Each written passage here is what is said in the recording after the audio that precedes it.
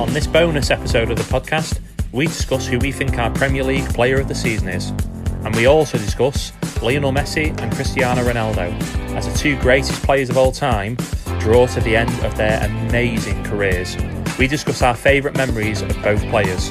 So sit back, relax, crack open a cold one, and welcome to 4 Mancs, 1 Toffee, Extra Time.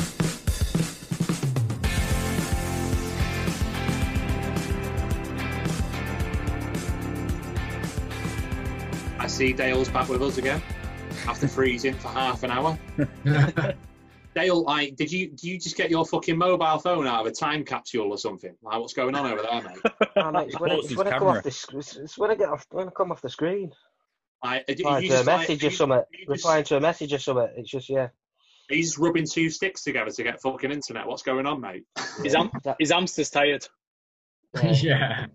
I'm back on that dial-up stuff, and that's all it is. Lads, I heard an interesting debate the other day.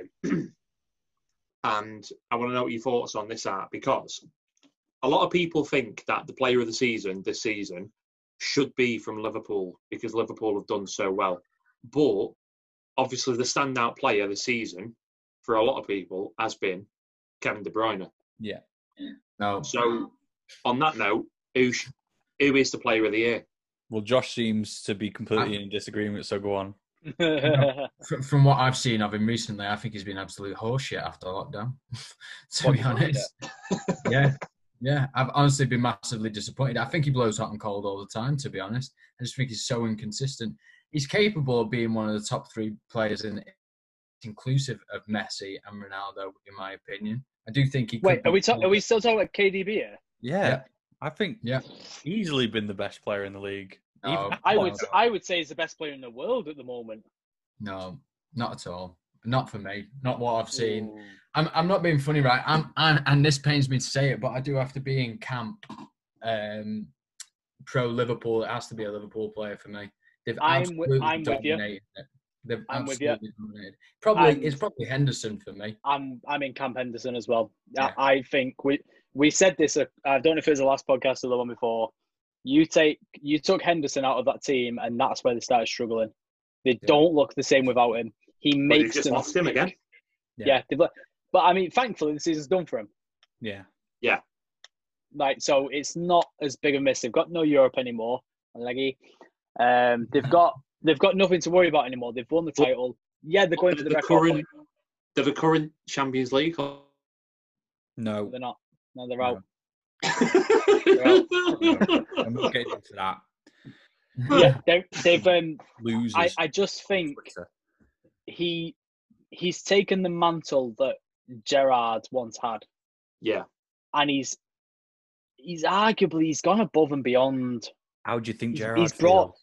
He's brought the mate. How do you think Gerrard feels that Luke Chadwick, who follows the podcast Twitter, by the way, so should you. Big shout. Luke Chadwick has a Premier League title. Gerrard doesn't.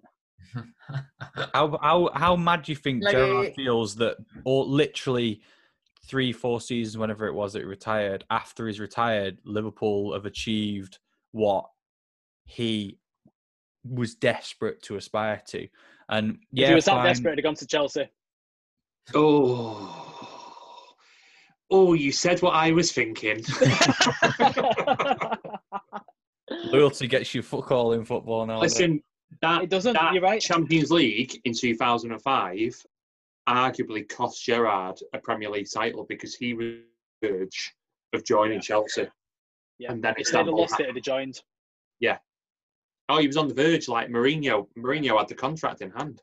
That's that story. Got an awful lot of death threats from Liverpool underworld. Yeah. Oh, he definitely. Which does my head in his bed. Could you imagine Gerrard and Lampard together in that midfield? Yeah, I can. Yeah. It's called England, where we failed everywhere. I'm sorry. I'll add a precursor to that, and they were good. They would have got to the fucking. They would have got to the fucking quarterfinals of the Premier League every fucking season and lost. They would have done really well, and they would have forced Paul Scholes onto left wing. Oh. Yeah. Where he'd just still not been able to tackle. For me, you're gone. Sorry, I was just going to say, 2 points with the England situation. Scholes, Gerrard, Lampard, play him in the 3. But we didn't that was have the problem. back then. We were so against 4-3-3. Yeah, but I understand why, because who did we have left and right wing? Beckham with no pace.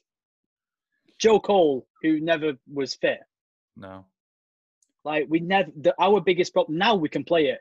Now we've got the Sancho, Sterling, Rashford, Greenwood, Foden, and then Kane as a linchpin. We can play 4-3-3. It's easy.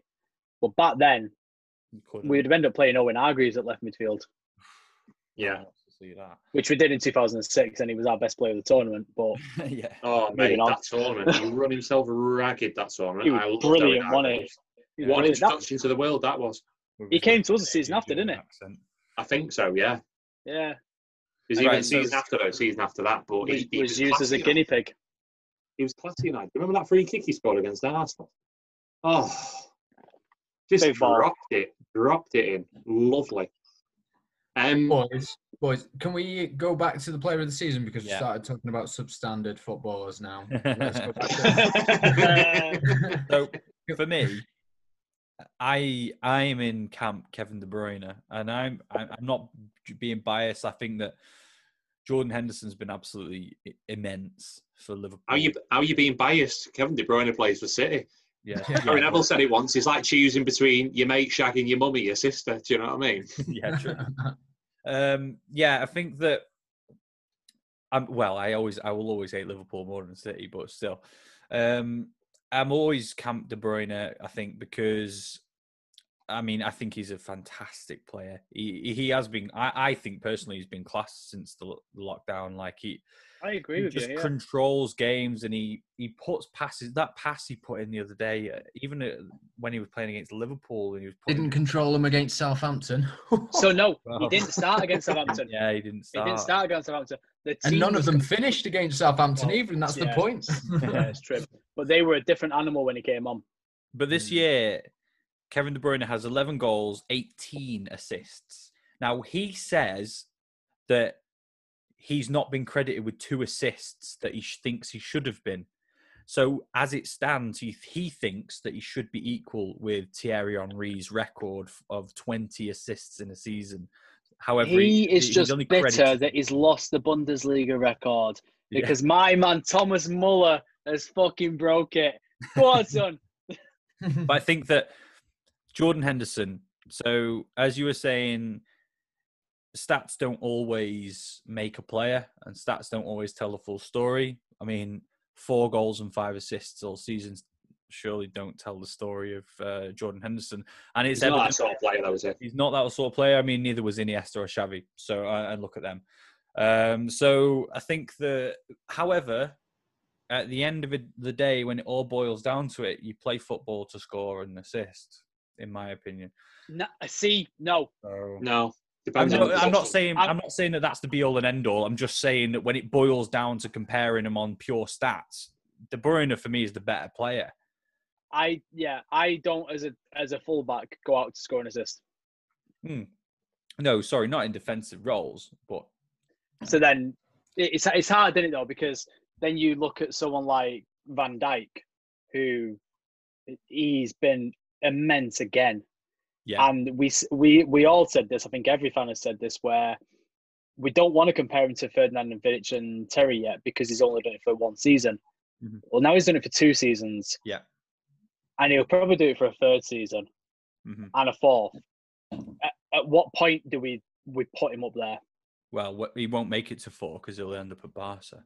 Well, but that's the thing with how good Henderson and De Bruyne have been, that none of us are considering Van Dijk. No. That's how good De Bruyne and Henderson have been. I would have thrown him in there. Yeah, Van Dijk's got to be in. He's got to be in the conversation. I just thought where did he come in the Ballon d'Or? 2nd or 3rd? Second, yeah. 2nd in the Ballon d'Or. He's not even got a mention.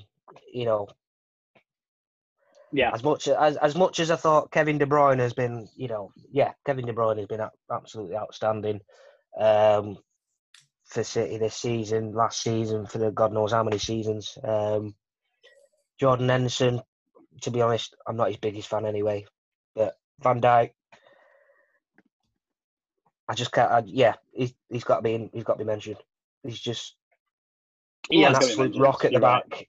Can I throw a curveball in there? Like, if this player wins the July Player of the Month, which, let's face it, with the start of the month that he's had, I know where you're going with this immediately. He's won May's. He's won June's. No. You're telling me Bruno's not in with a fucking shout? No. And I know I'm biased, but I can't remember the last time a player made such a fucking monumental difference to our side plays from bad to good. I can't remember. What I was going to say was, let's have a think about who the player of the year is, minus Henderson and De Bruyne. Then for me, it's Van Dijk. Yeah, because the big arguments are all around Henderson versus De Bruyne.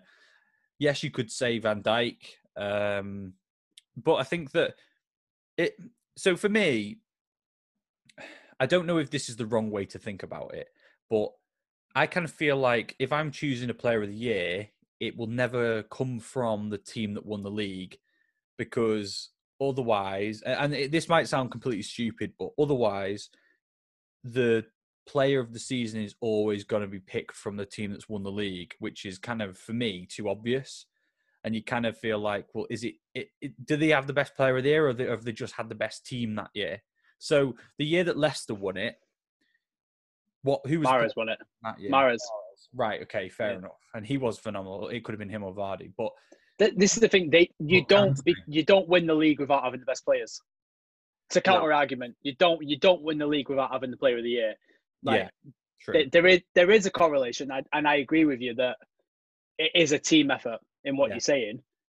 They might not have. The problem is, it's as an individual who is the best individual, but football is an individual game. No, and that is the biggest problem. On the same note, if you stick, and by the way, I threw the Bruno one in there as like I think he has got to be at least considered an outsider. I think Van Dijk's my player of the season. Van Dijk's my player of the season all day. I just think he's a staple and a linchpin of that Liverpool side. If you throw Van Dijk into Norwich's team, he's still the same player, but he plays for Norwich now. That's the thing. I don't think Henderson does the same job for. Do you get what I'm saying? Like, do they stay up though? Does he look as good in that team? Like, how much of it is a team effort and how much of it is the individual? Well, you got to remember when he was at Southampton. Southampton were a 13th, 14th place team. Yeah, and he still stood out. It's like Henderson at Sunderland. Sunderland were dog shit. Yeah, but they saw something to pay 20 million, I think it was, for him. Mm-hmm. I think even Fergie was saying he was worth that kind of money. And bearing in mind, in 2013, 20 million, it got you a decent player. 20 million now gets you nothing. Unless you get, say, Maximin. Yeah. Thierry Henry went to Barcelona for 16 million, lads. There you go. Exactly. Like, the perception of money has changed. But I think you put Henderson in. I think Henderson walks into any team in the Premier League. No, I'm United. No, Lisa's like, nah. Well, who does he replace? So, United is a weird one because we've got our two going forward midfielders. But would I put him over Matic? No, probably. No, I wouldn't. He doesn't do the same job as Matic. I wouldn't put him in Pogba or Bruno, but I put no. That's I mean, the only one you can look at is Matic.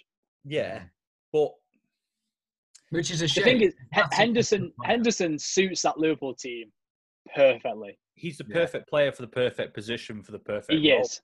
And this is 100%. Why I don't think he would do the same thing in a different team. If you put or a different league. Yeah, or a different league. If you put him at City, no chance. Who's he going in ahead of there? But De Bruyne, if he does what he has done this season for anyone else, it's hard to compare though, isn't it? Because they both play completely different systems. You've got Liverpool's 4-3-3 versus City's 4-2-3-1. Yeah. Well, 4-2-3-1 won 4-0, so that's the better system. It's very true. Unfortunately, should have been 5 as well. Unfortunately, boys, 4-3-3 won the league. Yeah. You know what's interesting as well? Sorry, I mean, I have actually got the stats up here. Mohamed Salah, 19 goals, 9 assists, not even had a mention. That's only, if you combine the two, that's only one below Kevin De Bruyne. But he went on to win the league and are 23 points clear. He's their top goal scorer this year. Well, this is the thing about Salah. Is Salah's season this season better than last?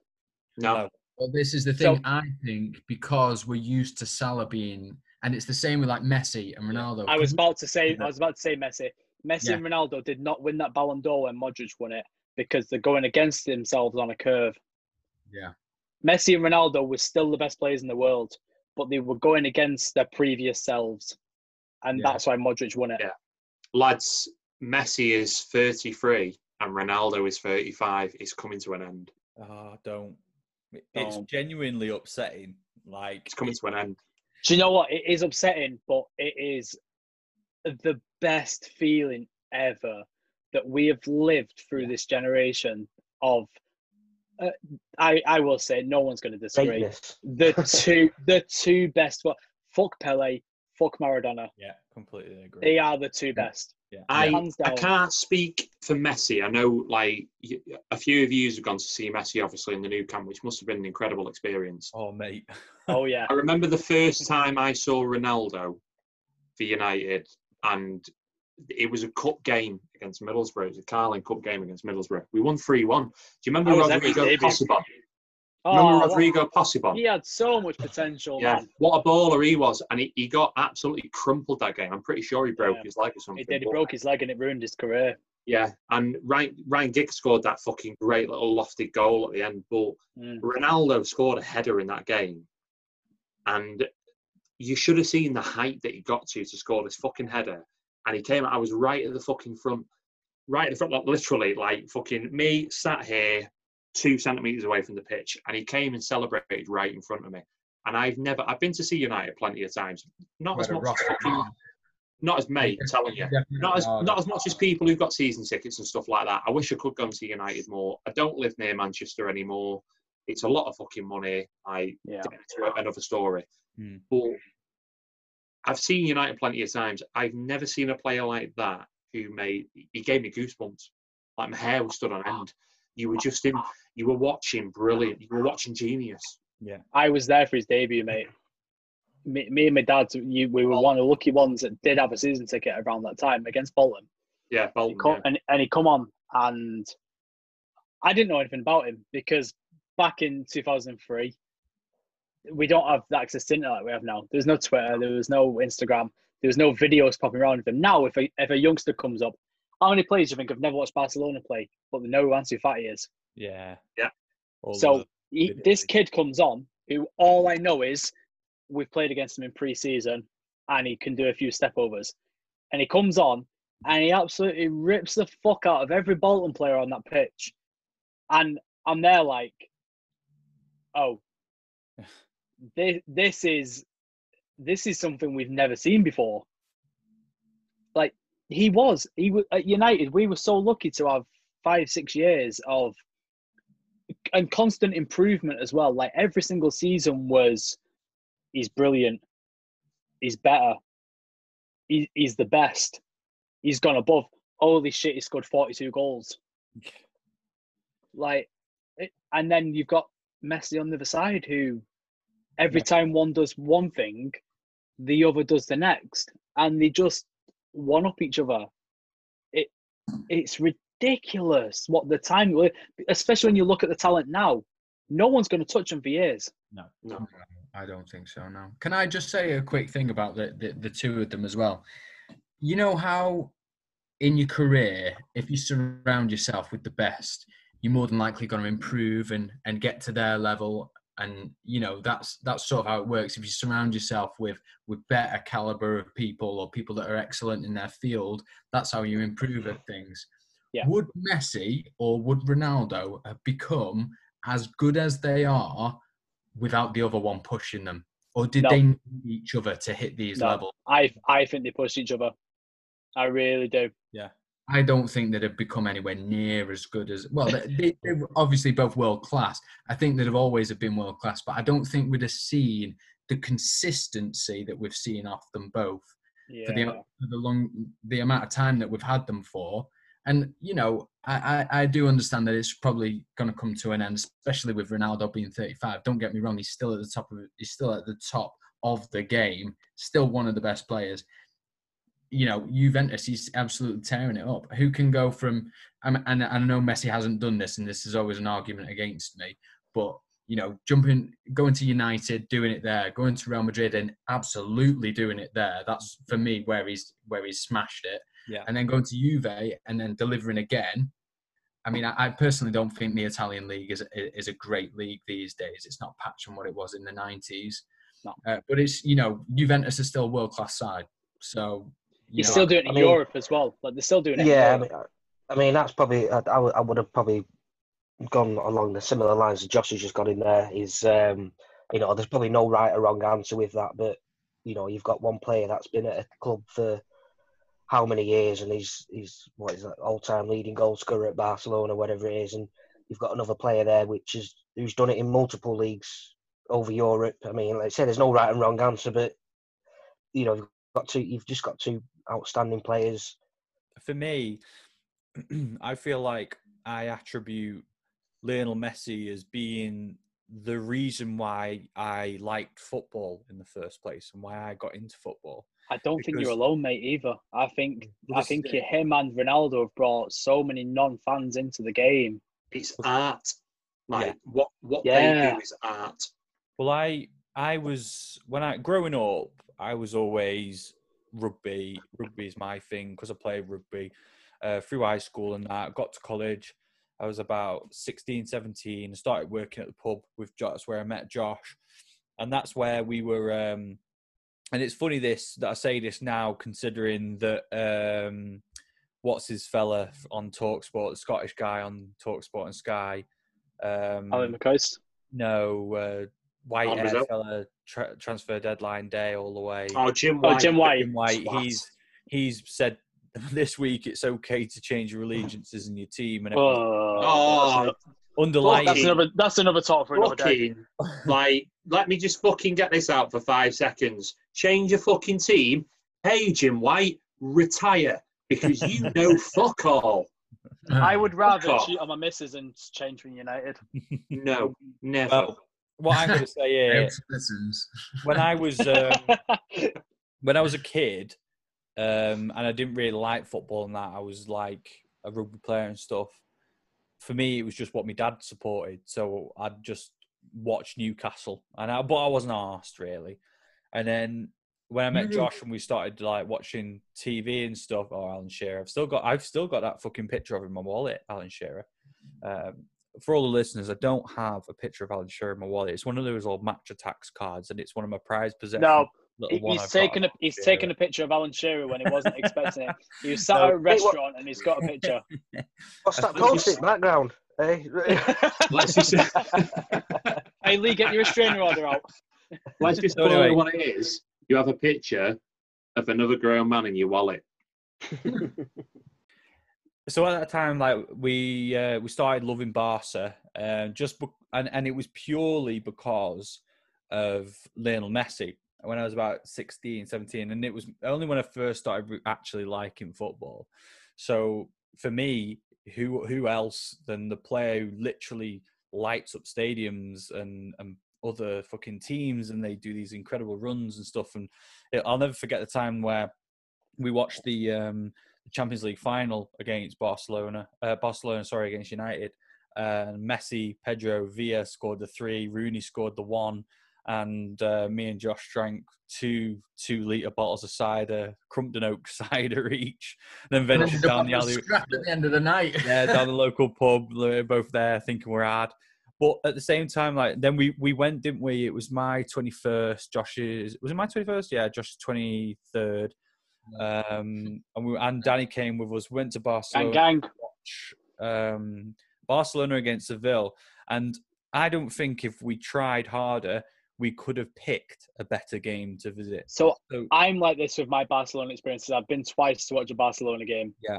The first game was when they won the league a couple of years ago. It was Tito Villanova's last game as manager, before he sadly passed away as his cancer. And Abidal's last game as well. I know he's your favourite Barcelona player ever. I had him on a shirt. So that I never thought I topped that moment, seeing that celebration and looking back on it now, what ended up being such an emotional moment of Villanova passing away and Abidal just moving on and recovering from his cancer, which is just phenomenal. And then we saw what we saw a couple of years later. Unbelievable. So I've still got a video on my phone where Lionel Messi scores a free kick in front of us in the end we're in. And we just thought, wow, that was incredible. I mean, you can hear from the fucking video I go mental. But in the end, Messi scores a hat-trick. Barcelona win 5-1 against Seville. But not only that, Lionel Messi becomes the leading goal scorer ever in La Liga. And the team hoist him and throw him up in the air, and there's well wishes on the screens around the stadium from other players in the league, from ex-pros. And the biggest memory I've ever got from that was when Josep Maria Bartomeu, the all fucking powerful, hated president of the club, comes up on screen, and the boos around the stadium was crazy. And at the time, we didn't truly understand the animosity towards him, because obviously we were just English lads in Barcelona on holiday. But at the same, when we heard that, it was mental. But what a game for us to have been at to watch. It was one of Suarez's first games for Barca after his 12-game ban after biting Chiellini at the World Cup. But yeah, what an incredible experience. And I just don't think we'll ever see anything like those two players ever again. And what a privilege it has been to watch the two of them do what they do, win everything that they've won, and just be genuinely incredible. So we're going to leave on a cliffhanger. Who's better? No. Good night, everybody. Thank you all for listening to another episode of Four Manx One Toffee and supporting the podcast.